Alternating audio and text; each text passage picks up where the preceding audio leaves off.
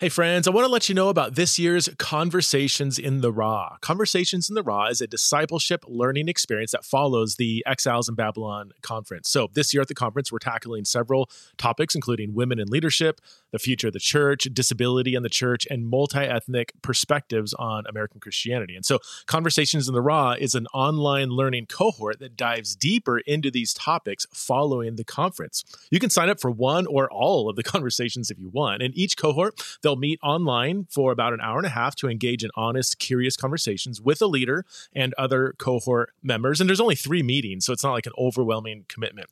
Everyone who goes through conversations will receive a certificate. I know that some of you have jobs that encourage you to get like learning certificates, so you can do that through conversations.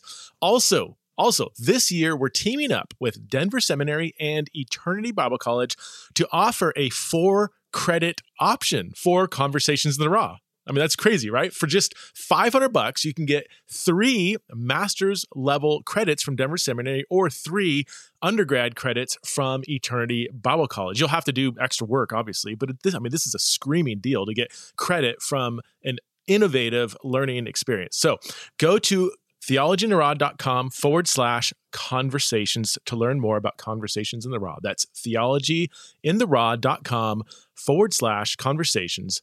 Think deeply, love widely through Conversations in the Raw. Hey friends, welcome back to another episode of Theology in the Raw. My guest today is Elijah Drake. Elijah is a student at Asbury Theological Seminary, and so naturally I wanted to reach out to him and find out what's been going on at Asbury. I'm sure you all have been hearing about the ongoing revival that's been going on, and I wanted to talk to somebody on the ground who's been involved and hear from them what it's been like. So please welcome to the show for the first time, the one and only Elijah Drake.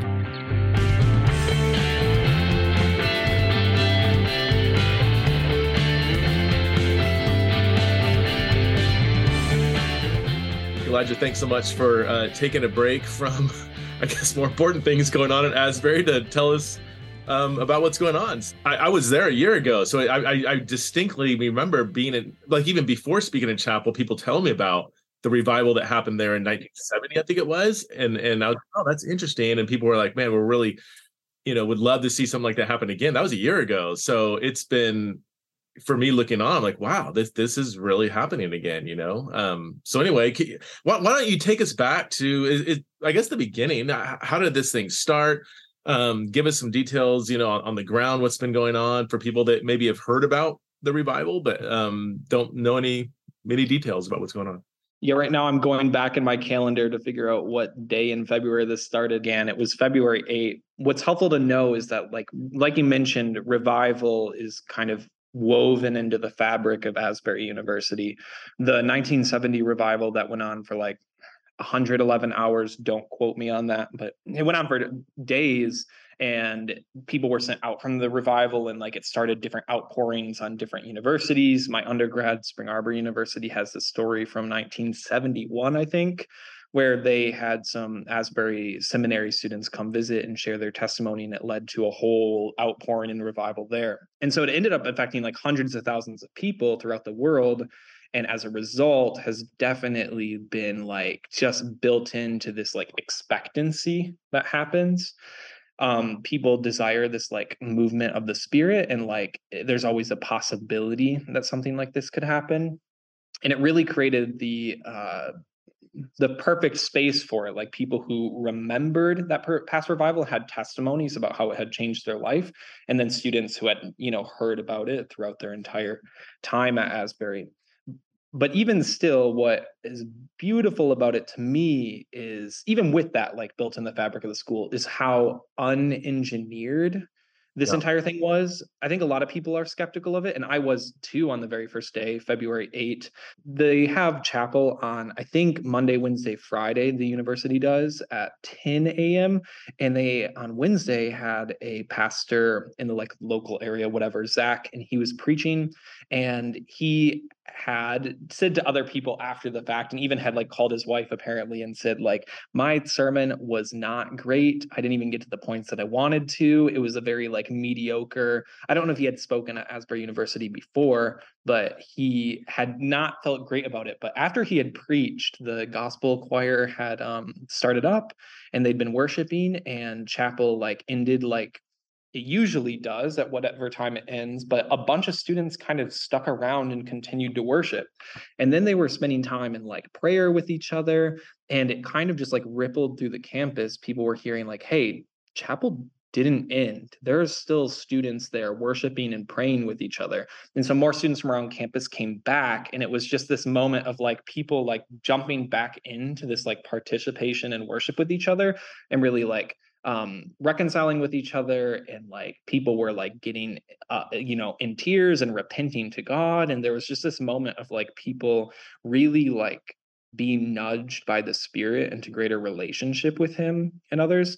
And we started getting like text messages about it, and we were getting like people telling us like, hey, chapel did not end at the university. And I didn't know what to think about it, because revival has been like a word that's kind of just like passed around at Asbury, and people think about it a lot. And so I didn't do anything about it initially. And I decided to go at night, because I'm like, if this is like a thing, if something's actually happening, then it'll probably be still happening tonight. So I showed up at 10 p.m. on the first night, and I walk in this room, and it's just like there's this like thickness to what's going on. There are like I tell people it was like anarchic in the best way possible. There were like students just like all over the chapel in many different like spaces and nooks and crannies praying over each other. There were like the worship team had ended at like 9:30 p.m. And so there were just random students on the instruments playing music and leading worship. And there were people just in like different clusters everywhere. There were a lot of tears. And I stayed until 2 a.m. that first night. And by the time I left, like students were dragging in mattresses so they could stay the entire night there. Worship was still going, people were still praying, and I didn't know what was going to happen. Kind of been alumni, had been like posting about it, like, hey, something interesting is happening at Asbury. So by the next day, not only were the university students and the seminary students like still in worship together, but all of a sudden people around the local town of Wilmore started showing up, and then the local area of Lexington started showing up, and then all of a sudden like people throughout like the Wesleyan Holiness Methodist world started like showing up from the region and area. And I would say that in the first few days it was just a I don't know, an ambient atmosphere of resting in God's presence. It was students like not only like participating, but like leading each other in worship to God and in better relationship with each other. And especially like in the middle, like the dead of night. One night, I think it was that Friday, I was there till 3:40 a.m. And there was just like this like uh beautiful presence of like God in there, and like a beautiful presence of like each other like actively seeking each other out to pray for each other. And even like that first night on Wednesday, I was reconciled with another seminary student that I hadn't talked to for like 2 years since the first semester that I got there, because I had been kind of hurt by something he had said. We had not like been reconciled with each other, but I got into the room and I had like been looking at my journaling app, and like, does God want to say something to me in this moment? And I had read an old journal entry from 2 years previously on that day where I had mentioned that conflict and how I had never cleared the air.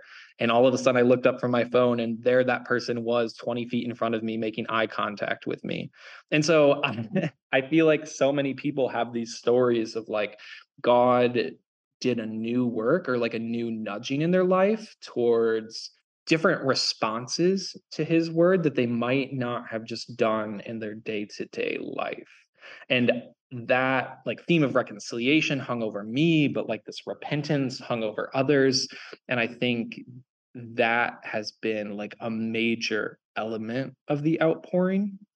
And then after that, like the weekend hit, and I was wondering a little maybe with some dry humor, like, is an American football game going to end this revival because the Super Bowl is happening? That And was I the think, buzz online. Like, this is genuine if it keeps going through yeah, Super. exactly. And it did not. In fact, I'm not a big football person, so I showed up during the Super Bowl to see if anyone was there, and like it was a packed house, and and I was just like shook because like really like people at that point like had clearly like abandoned their plans and decided to come into this space and worship God over everything that was happening. And that's when I think I knew like there's a stickiness to this. There's a beauty to this.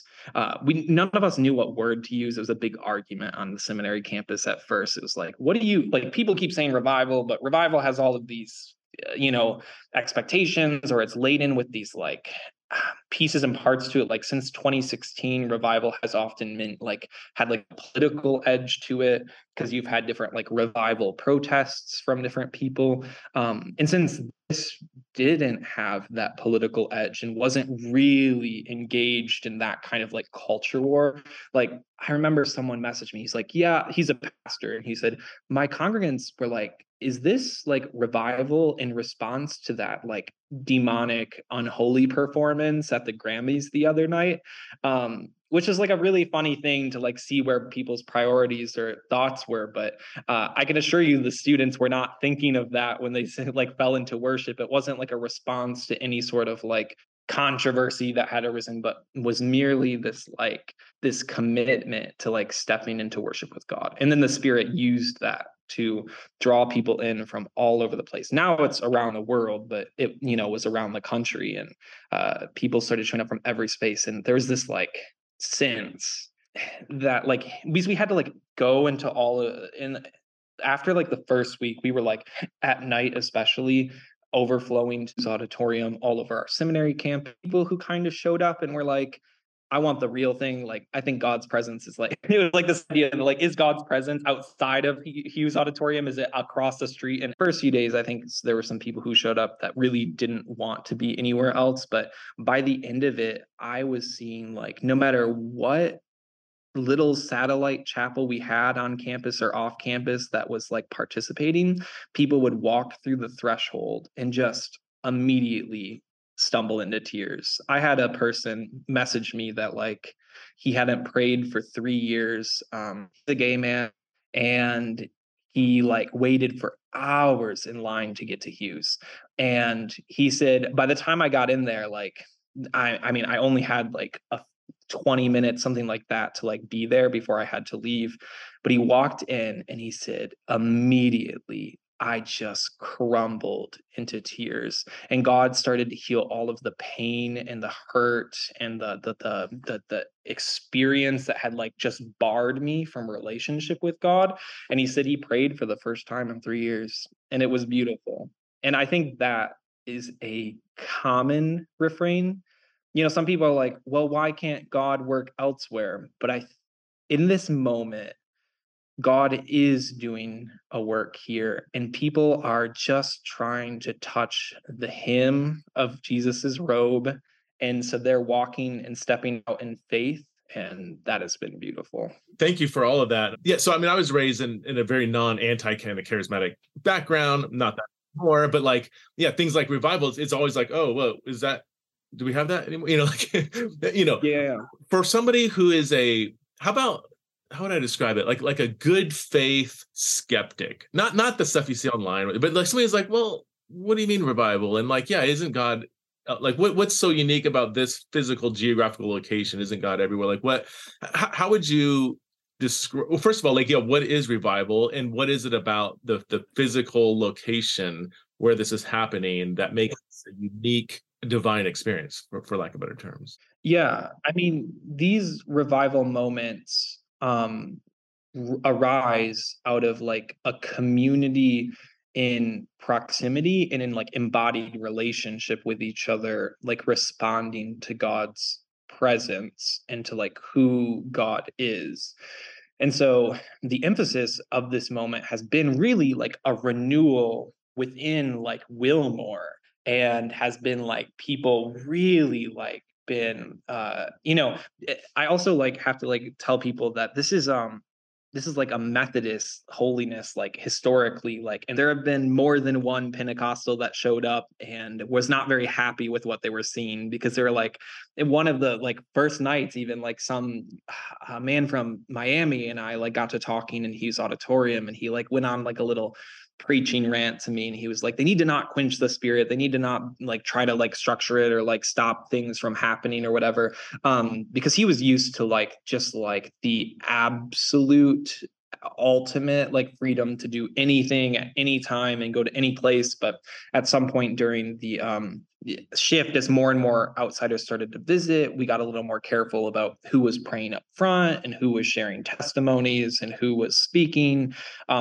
which it might be structured that makes some people like this was stewarding the place and like the opportunity that God had given in a way that would not allow people to like come in with their own agendas and like take over with their own desires or like preconceptions or whatever. So this revival is not that this can't happen elsewhere. And actually, like if you've been paying attention to the messaging from the institutions, we are very much pushing towards the sending portion of this. We are going to be like sending people back into their places to share their testimonies and like create this like response to God in other places where people like maybe will have their hearts cracked open in ways that they hadn't before. And even like there's some other universities and churches that have had like responsive worship services and different moments like that. And it's even again like the difference between like maybe a Pentecostal revival would say like, yeah, we'll go for another 200 days as long as people are still showing up. We kind of said there comes a point where, I mean, not only are like, we've had like, I would estimate like over 80,000, probably more people like come through the town of 6,000, Wilmore's of 6,000. And there comes a point where like resources, not only are they stretched, but there's a moment where we need to galvanizing people towards like a more like a responsive activity, not just trying to seek like a mountaintop experience here, but continuing forward elsewhere. Revival doesn't mean like it doesn't mean just like emotional high. I mean, some people were like, are people even repenting? I would say like it was all students of the seminary and university, so it would be kind of strange for those people who like largely consider themselves Christian to be like repenting, I mean like coming to Christ left and right. But as more and more visitors showed up, we actually did take like an evangelistic tone to like provide space for people to either return to Christ or find him for the first time, and people were like responding to it. So there's like repentance and renewal piece to it. There's this like people are not leaving the same as they came, and there's like a great beauty in like this ecumenical unification of believers from all over the place, and something that does not usually happen. I mean, there have been Catholic priests, Baptist pastors, Methodist reverends. I'm from the Free Methodist denomination. My Free Methodist bishops came and they were worshiping along Baptist pastors who are next to, like Anabaptist house church people who are next to very charismatic non-denominationals. And so like you have like this moment where believers of every stripe, nationality, responding to God at the same time and praying for each other in the same moment. And that is beautiful. It crosses a lot of boundaries. It can be uncomfortable, but it's beautiful. Yeah, what I heard and what you confirmed, that it wasn't kind of some top-down, heavy-handed revivalist preacher that came in and was really emotional and they kept playing, it didn't seem to be top-down, stirred up, just like playing on people's emotions. It was very much, I keep hearing like the sermon was kind of like a mediocre, like it wasn't like there was nothing that was like playing on people's emotions. It did kind of be, it seems like more of a groundswell. Would that be an accurate beginning with student-led repentance and renewal, renewed commitments to Christ, and I mean I've experienced kind of, I've been involved with the Methodist Church quite a bit. Also been in charismatic churches, and there is a difference flavor.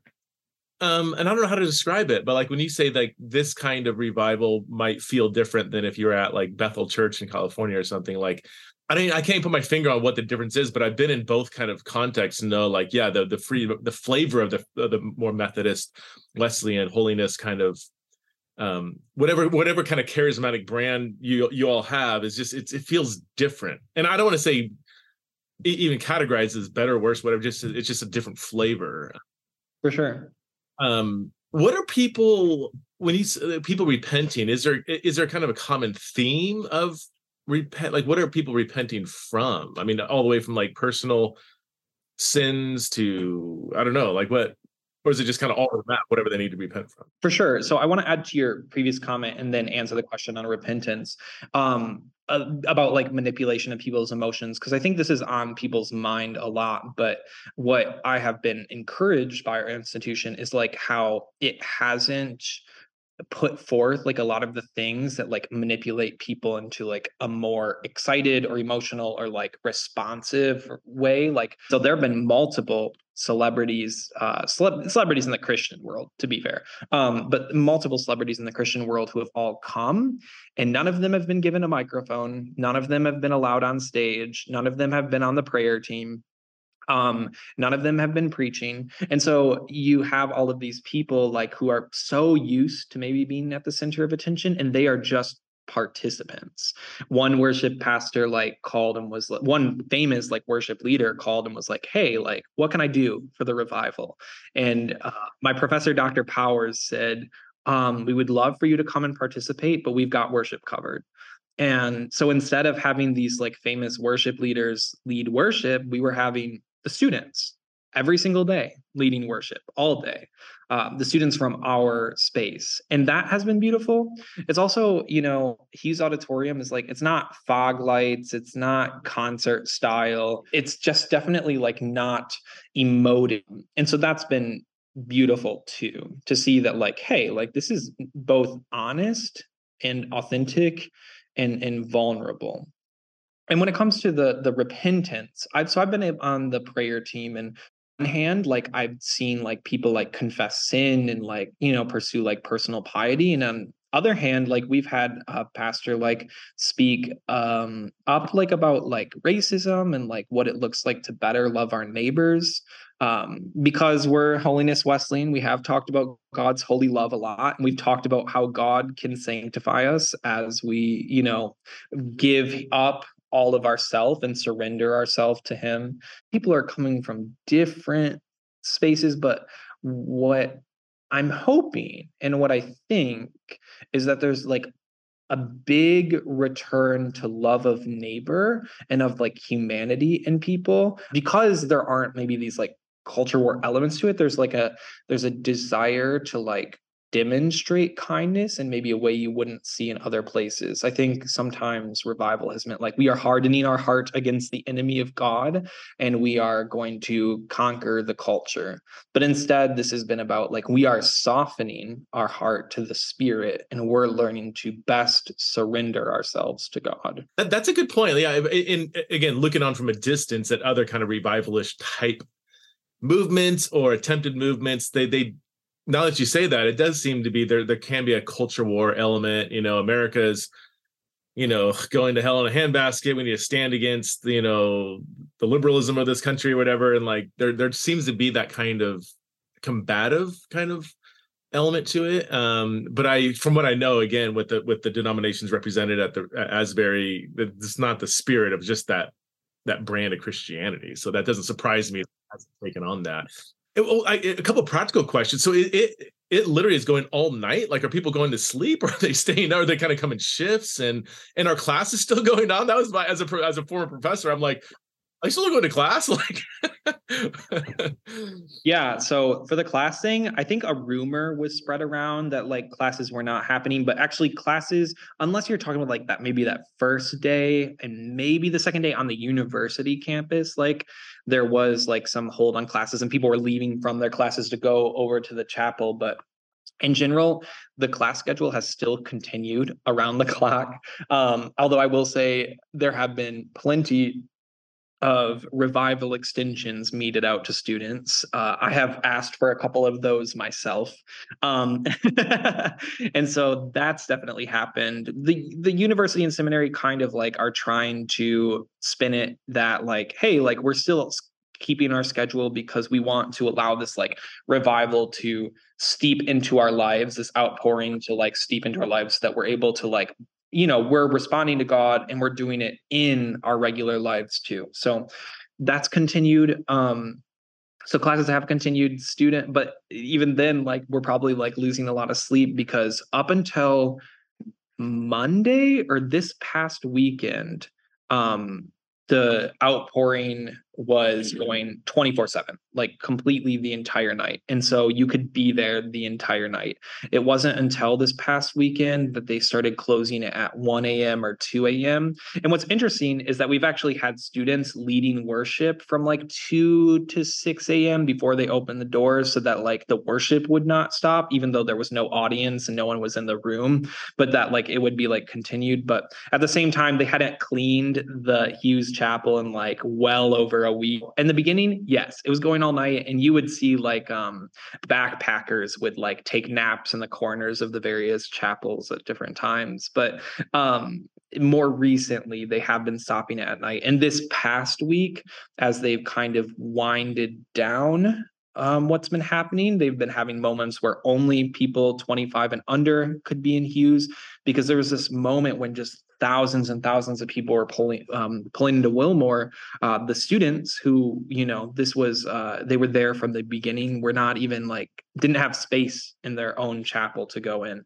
And so they started creating that space for them.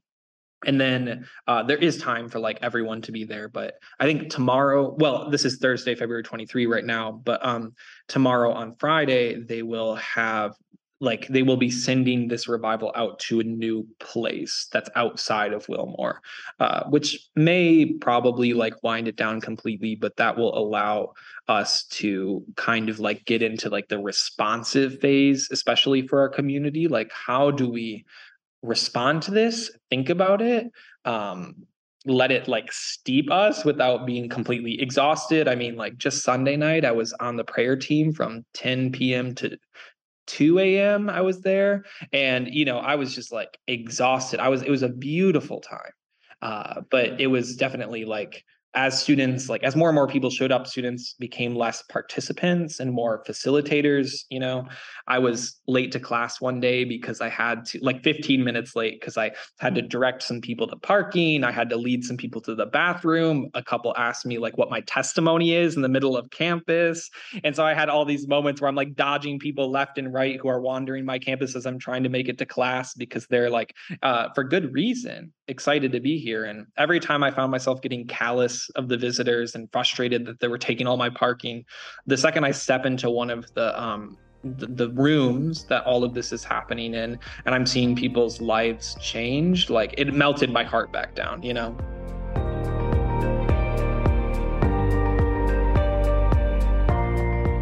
This episode is sponsored by Camp Rockmont. Camp Rockmont is an interdenominational Christian summer camp for boys ages 7 to 17 located just outside of Asheville, North Carolina in the beautiful Blue Ridge Mountains. Camp Rockmont provides age-progressive opportunities for your son to challenge himself, make lifelong friends, and grow as an individual, whether it's learning how to guide a kayak down a river, or how to plant and harvest food at their on-site organic farm, or just navigating life and community. There are exceptional counselors who guide your son every step of the way. Over 90% of parents report that their sons grew in self-confidence and independence even after a single session at Rockmont. Now, I know some parents might be skeptical of camps like this because they might have sons who are a bit more atypical. And I actually emailed the camp director about this, and he responded with a very long and detailed email telling me how they care for and walk with boys who might not be like super athletic or into things that most boys are. And honestly, I was so impressed with the spirit of leadership at this camp. So Camp Rockmont offers 2, 3, and 4-week sessions that are designed to make your son thrive. To receive $300 off any session and learn more about Rockmont, visit rockmont.com/Theo, Theo. That's rockmont.com/Theo, and all the info is in the show notes. This episode is sponsored by Biola University's Talbot School of Theology. Okay, so I get asked a lot about which seminaries do I recommend. And my response is always the same. I say, well, it kind of depends on what you're looking for. But no matter what, Talbot is always one of my top recommended schools, partly because I feel like I know like half the professors there, so I know who you're going to be studying under. But I've also spoken on campus a couple years ago and just had an amazing time with the students and other faculty and staff. I've had several of the professors on my podcast. And here's what I love most about Talbot. They do a fantastic job combining rigorous scholarship that's saturated with a deep love for the church, and it's all integrated with a pervasive emphasis on spiritual formation in the lives and hearts of the students. The professors are super down to earth, they're involved in their churches, and yet they're also able to write like high-powered academic books. So if you're looking to deepen your understanding of Scripture or just be more equipped to serve your family, your church, or the world around you, Talbot offers many different courses and degree programs, and they've done a fantastic job with their online program. You can come study online with people literally from around the world. You can attend online classes live, or you can watch pre-recorded courses by some amazing professors. So if you've been thinking about going to seminary, I would highly encourage you to check out biola.edu/Talbot. That's biola.edu/Talbot.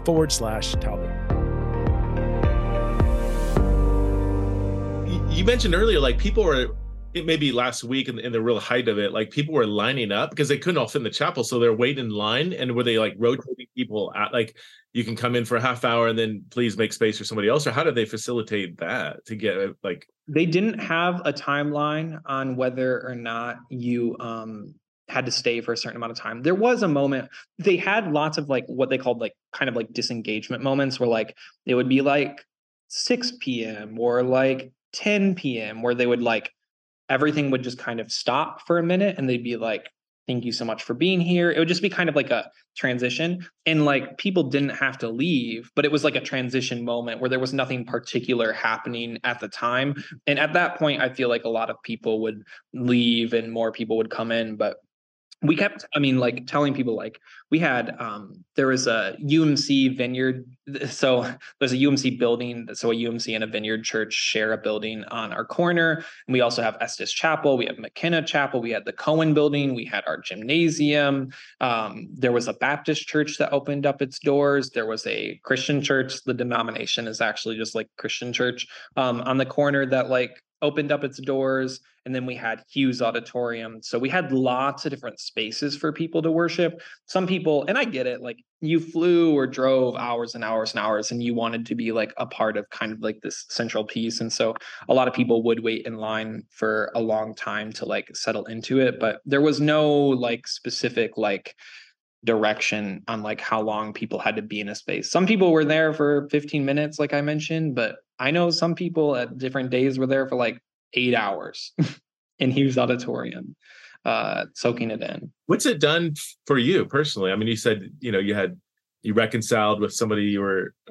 at odds with, and what are you taking away from this personally? Like, what do you hope for your future, at least near future, walk with Christ? Yeah, I feel like I have to give you like the very shortened thing, because I was just, again, my Free Methodist bishops came and I got to get breakfast with them.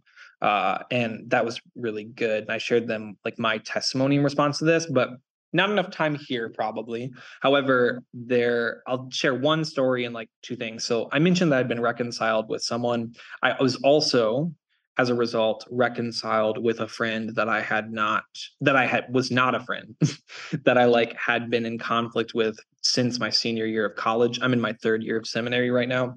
And it was something that I did not expect to ever happen. And the Spirit threw upon my lap. I like group FaceTimed at one point as I was leaving Hughes Auditorium, my college friend group, which has like 11 people in it. And this person I was in conflict with, like never like was like the one to answer, but no one answered except for him.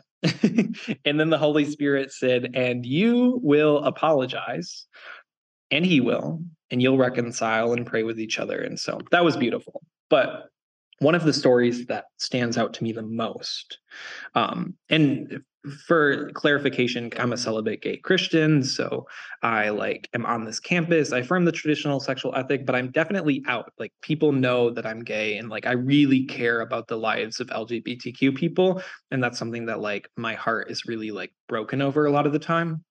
And so one of the first nights, maybe it was Friday night of the first week, there was a prayer, maybe it was Thursday night. There was a prayer board, and I had written on the prayer board, there's tons of prayer requests, but I'd written specifically like that the queer people on the seminary and university campus would have their sacred worth and dignity made known to them. A simple prayer, but like a desire that people would like see that they were loved, and maybe that would be like something that would be a turning point in their life and relationship with God. I came back the next night and I approached with some trepidation the prayer board, and sure enough, someone had, out of every single prayer request, erased mine. And it was very intentional because they had erased just like the middle of it, so you couldn't really make it out anymore, but I could tell that it was mine right there, which was like so troubling in my spirit and really hurt. And I didn't know what to do about it, so I like sat down at the near the altar, and I was like not sure what to ask God or talk to God about. I just like was like, why does this happen? You know, like I get into this space and I like seek this worship, and then like, you know, you kind of get spit back at you. um there was a woman like sobbing in front of me at the altar, and I was like, okay, God, I'll focus on her needs. So I went and prayed for her, and we had a conversation. It was a beautiful thing. But this random man sat down in the front row while I was praying with her, and he was like, hey, how can I pray for you? Which no one had asked me yet in the last few days, so I was like very uncertain how to like approach that. And also, as you know, having these conversations, the sexuality conversation is very complicated and not everyone gets it. And like, it's just not something that like I bring up, you know, to strangers all the time.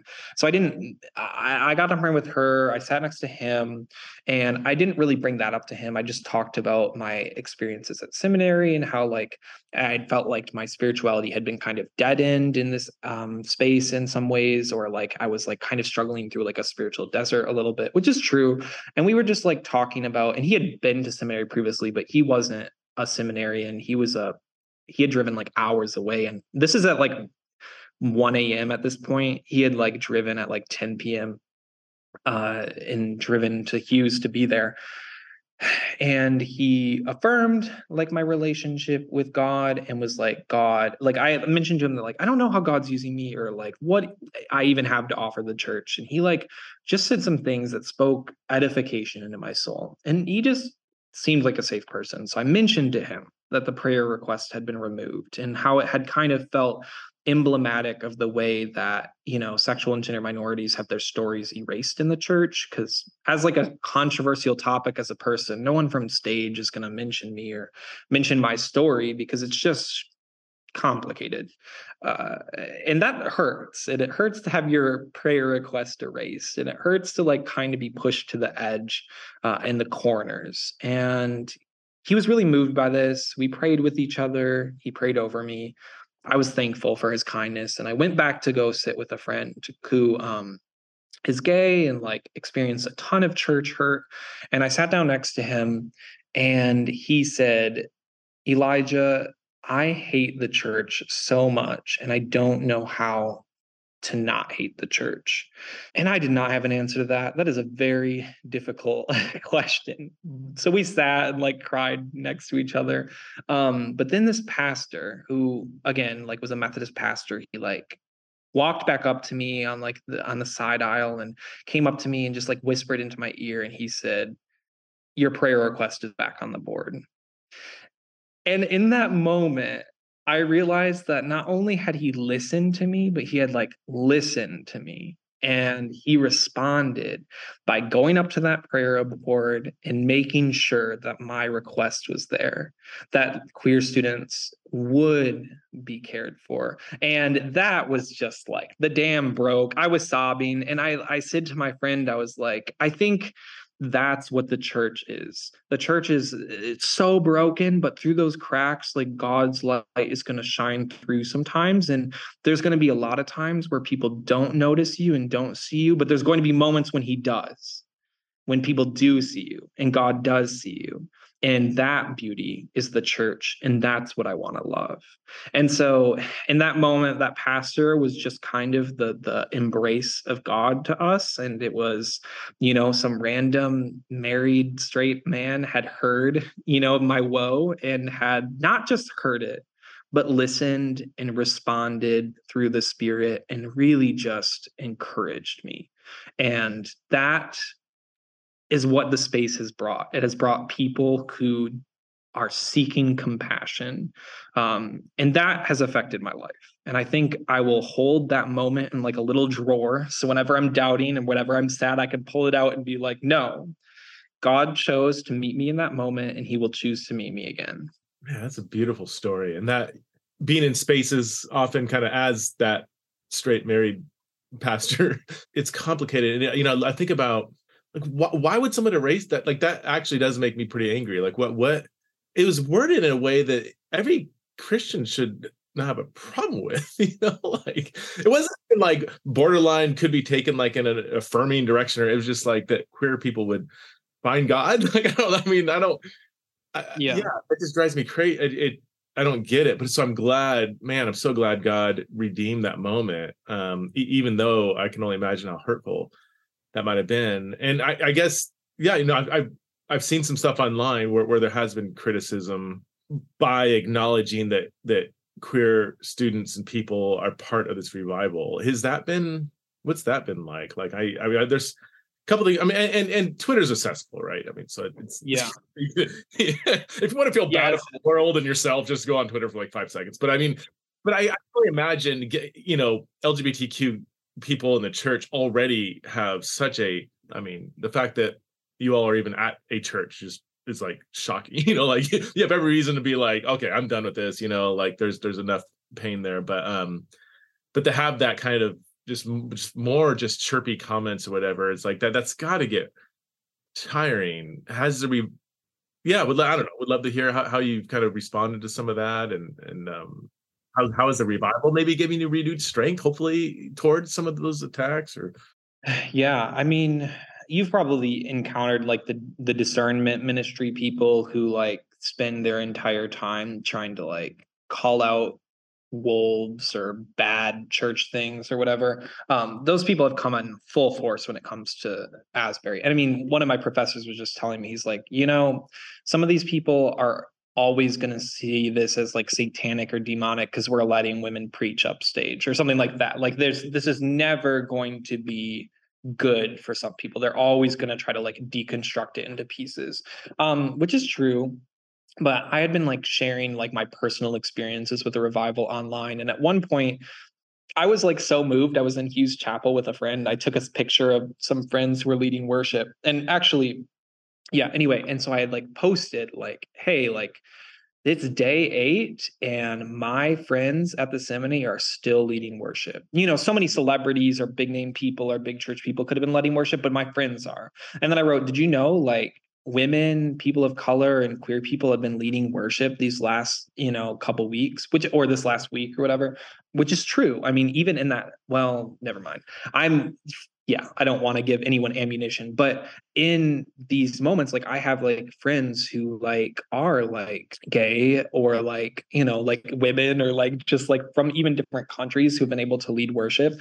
And the university and the seminary has like been able to support them and like their ability to like their worthiness to like lead people in worship and be in relationship with God. But people grabbed onto that. There were some like big name people with like tens of thousand followers that like took screenshots, and then they started scrolling into my personal Facebook page and they found my testimony on YouTube and they clicked that. And so I've just had like this inundation of like, even this morning, I was just told about like a Heresy Watch YouTube account that like posted a video of me. And all these people are like, the fact that this guy is at seminary, the fact that they let him be there, is a demonstration that this isn't a real revival. And it even got to the point where like anytime the president of my seminary would post or the seminary would post anything, people would respond to it with like screenshots or links to me. And they'd be like, is this your student? Is this your student right here? Are you going to get him in trouble? Like, is this your boy? Come get your guy. And so like that has just been exhausting, horrifying, and overwhelming. But when the entire national attention is on a singular place, you will get all of these different people and bad actors, and but it's been tough. It's difficult. I will say that what has been and has been my encouragement since the beginning is that I have this community of people here that will name me, will claim me, will stand with me. I had like a full on like a couple days ago mental breakdown where I just was so heavy and so overwhelming. And I had one of my seminary friends, she quickly pulled up in her car, picked me up, and we left and got sushi off campus. And it was just this moment of hey, it's all a bit much, but I want to check in on you. I love you. And so I've been so thankful for it. But it is tough. There's this thing to be said about a new revival moment, which was gained steam through social media, which maybe hasn't happened in the past. Asbury 1970 did not get aided by Twitter, Facebook, YouTube, TikTok. The TikTok topic of the Asbury Revival has 60 million views. Wow. Which has been that is just an insane, and misinformation is rife. There have been multiple prophets who are there's one of the viral, maybe even some of your listeners have seen this. There's a viral TikTok that's there was a demonic possession and exorcism TikTok. And what's crazy is I was there that day and this woman had a seizure while she was being prayed over. And people clipped a third party live stream of it and were someone was exorcised, this woman is exorcised, but she was just having a seizure. They pulled up an ambulance, she ended up being okay, whatever. But as a result, people who are not here have so many opinions and perspectives and thoughts about this, and it's just zoomed through the entire United States and all corners and facets. And I don't think some of us were ready to encounter that. I've been online and pretty incredibly online for a few years, but I haven't experienced the personalized harassment and vitriol like this ever before. And my social media fast for Lent could not come soon enough.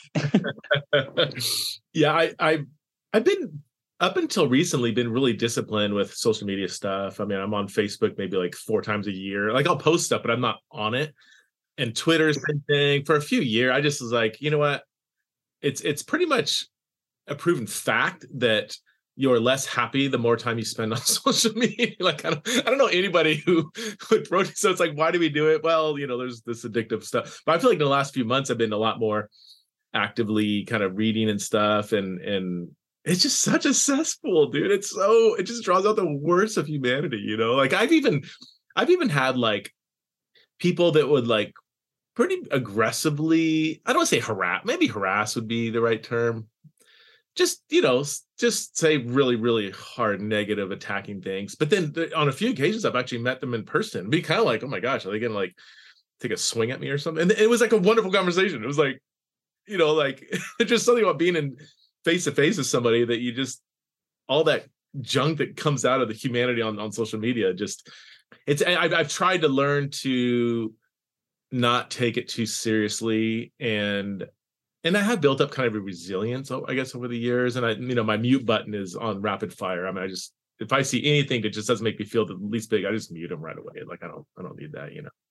I get more I don't know. I've never thought about this, but when I see other people being harassed, it almost makes me more angry than when me personally. Because especially LGBTQ Christians. To me, that's just the profound, ignorant, theologically bankrupt statements that people make are it's just astounding. It's astounding. And yeah, seeing some stuff said about you is just oh my gosh, it just drives me absolutely bananas. But yeah, I'm sorry for that. And I guess I've been in enough church spaces where there's a lot of, maybe it's still in the minority, but there's a lot of really, really, really neat, theologically conservative, straight, Christian people and leaders and stuff that are just have huge, huge hearts for LGBTQ people, want to change the culture of the church. And that's confirmation bias. These are churches that have me in, and they wouldn't have me in if they didn't already have that heart. But I'm constantly encouraged by where the church I think is headed. I think again, it might be a minority, but it's a pretty silent, growing minority, I think, in the church. Do you experience that? I mean, I mean, are you? I guess I was going to ask. It was kind of roundabout way of asking. Like, are you? You said you're out on campus. People know your story. Like, are you really widely, I mean, accepted? Is it just you're just Elijah? I mean, or is it? Do you feel still like there's always this kind of slow hum of uneasiness? You're not sure who's safe to talk to, or Yeah, I mean, so I came out my senior year of undergrad. I shared my like testimony publicly to a like chapel service, then posted about it. And then Asbury Seminary was like the first place that I like entered already being publicly out. And I had this like question with myself, like, will I go back in the closet? And I was just, I can't. I can't suffocate myself again. I can't like live under the weight of the mask you have to wear. It's just so exhausting, not knowing whether people would want to be your friends if they like knew your whole story. So I like just like definitely was very open from the beginning of coming here. And there are two like religious cultural elements to like this space that maybe are different than other spaces. Number one is that the Wesleyan holiness evangelical or like more conservative church space is not ex-gay. They're like very much not like platforming ex-gay ministry. A lot of like this idea that like, hey, identifying as gay is identifying with sin, or like desire is sin itself. It's like a very reformed idea and just isn't present here. So the idea that like, hey, I experience same-sex attraction and the word for that is gay is not, people might be ignorant to that, but the second they find out in these like spaces, they're like, oh, that makes sense. And there's not really like there's not an argument about sexual identity language here. It just doesn't come up in the same way. I think so that might be like the positive thing is if you're like in a Wesleyan, Nazarene, Free Methodist, United Methodist like space, like you're not going to be maybe encountering the same kind of like ex-gay work. And I'm not saying it isn't totally there, because it definitely exists in different corners, but probably like largely it doesn't. But what you will encounter, unfortunately, is a lot of ignorance. And right now, the United Methodist Church, which is this seminary I'm at right now, like churns out the most United Methodist ordinands every year. Like 40% of United Methodist ordinance come from this school. So like it's massively connected with the United Methodist Church. And the United Methodist Church is splitting over beliefs around like same-sex marriage. It's way more complicated than that, but like that's the simple way of putting it. And as a result, the conversation about like sexuality and gay people is like on everyone's lips all the time. And there's a certain, because this is a conservative school, and so it draws from like a lot of like the southern, more conservative United Methodist like churches. It's unfortunate that like a lot of people kind of view gay people as like this outsider enemy, these people who are kind of like trying to crumble their church, split it up. And so when I first got here, I did not know about that cultural background, and I encountered a lot of very hurtful activity from people. And we also get a lot of feed from like the more conservative, like Pentecostal charismatic like schools come to seminary here, because Pentecostalism comes from like Wesleyan tradition. And so like there's like at least like some crossover there. And those people definitely like still like ex-gay theology. So there's this like, and they like usually spiritualize it. So there's definitely this like strain of like people who probably, even though the school isn't that way, are themselves more like kind of ex-gay theology leaning type people. And then there's this strain of people who are like from a very culturally conservative southern space, and they like kind of just learn to really have prejudice against gay people as a result of that like background. And that, my first 2 years here was very difficult. I had a lot of difficult conversations with people. I was unfortunately a lot of people's character development. And I felt very lonely and kind of like excised sometimes. However, more recently, I feel like I've kind of come into my own. I've built up like a solid relationship and community with people. And I think that while I'm not saying it, I mean, even some professors have said some offensive things in the past, but it's nothing like, I have a friend who's gay who goes to Southern Baptist Theological Seminary, and, a student will say something homophobic in class, the professor will laugh, agree with them, and the class will keep going. That isn't going to happen at Asbury Theological Seminary. Like, if someone says something awful like that, like, a professor way more often than not is going to call them out on it. And the other students are going to be like, I don't think that's appropriate. So while I can't say I've had the best time here, I do know that I'm grateful for like some of the professors and community, and even like the dean of chapel here, Jessica Legrone, has been like a massive supporter of me, and that's been very kind. So it's complicated, there's both sides, but in general, even though it's a hard time, I would say that we're probably further along than a lot of the evangelical world in like caring for sexual minorities. Yeah, I mean, all the Free Methodists I talked to, and I've personally had really great conversations with most, if not all, your bishops, a lot of pastors, spoken at a lot of churches, and yeah, the spirit just seems so really committed, really biblically centered, committed to sound theology or whatever you want to say, And as with the Reformed background, that took me some getting used to, because we always looked at like Wesleyans as like, oh, they're whatever, but then yeah, in this conversation, like I've had a really good experience. It's been a limited number of people, but some pretty high up people that, man, when they're talking about the needs and how to kind of change the culture of the church and their heart for the conversation, I've always been really impressed with the Free Methodist Church in this. Yeah, I mean, the Free Methodist Church is doing really well, and probably much better than even like Asbury Seminary is doing. Asbury Seminary is drawing from the conservative United Methodist wing, whereas the Free Methodist Church is not having the same kind of like bloodbath conversation. So there's a way more open-handedness to like figuring out how to better love and understand people, because we don't have this like impending church split doom hanging above us. I didn't think about that. So those who are part of the conservative wing of the UMC have a distinct cultural context where they may be a little bit of a pendulum swing too far, maybe, given some of their fears and concerns. Yeah. Okay. If you're from the Reformed background, you might have heard, oh, United Methodist liberal, but the United Methodist Church is a massive umbrella from the furthest left you've seen in your life to the most fundamentalist, right-wing Christian nationalist people you've met in your entire life.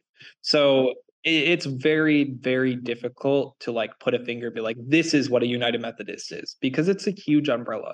And as a result, has like a very like mixed bag of like people who are like under this banner, and is, ultimately probably why like this kind of fabric of the church is splitting of that denomination. Well, Elijah, thanks so much for coming on the podcast. I know it was a little kind of last minute. Just reached out to you a couple of days ago, and yeah, thanks for sharing your heart, and super excited what God's doing over there. And I really do hope it continues to spill over in a different context, especially among younger people. It's just really cool to see, Gen Zers just have this kind of renewal as part of their stories. So yeah, thanks for giving us a firsthand insight of what's been going on. Yeah. I mean, I just want to return to the fact that it's been beautiful. I have personally seen people's lives changed. I've seen people healed of church hurt and have like repented of ways that they have not loved their neighbors.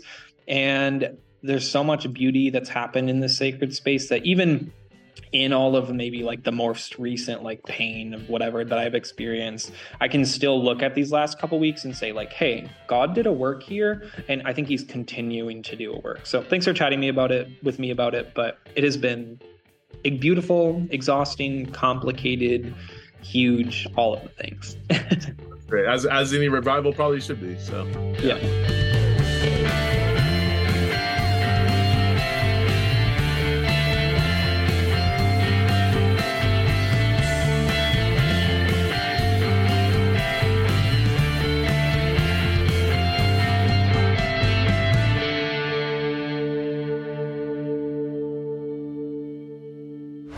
This show is part of the Converge Podcast Network.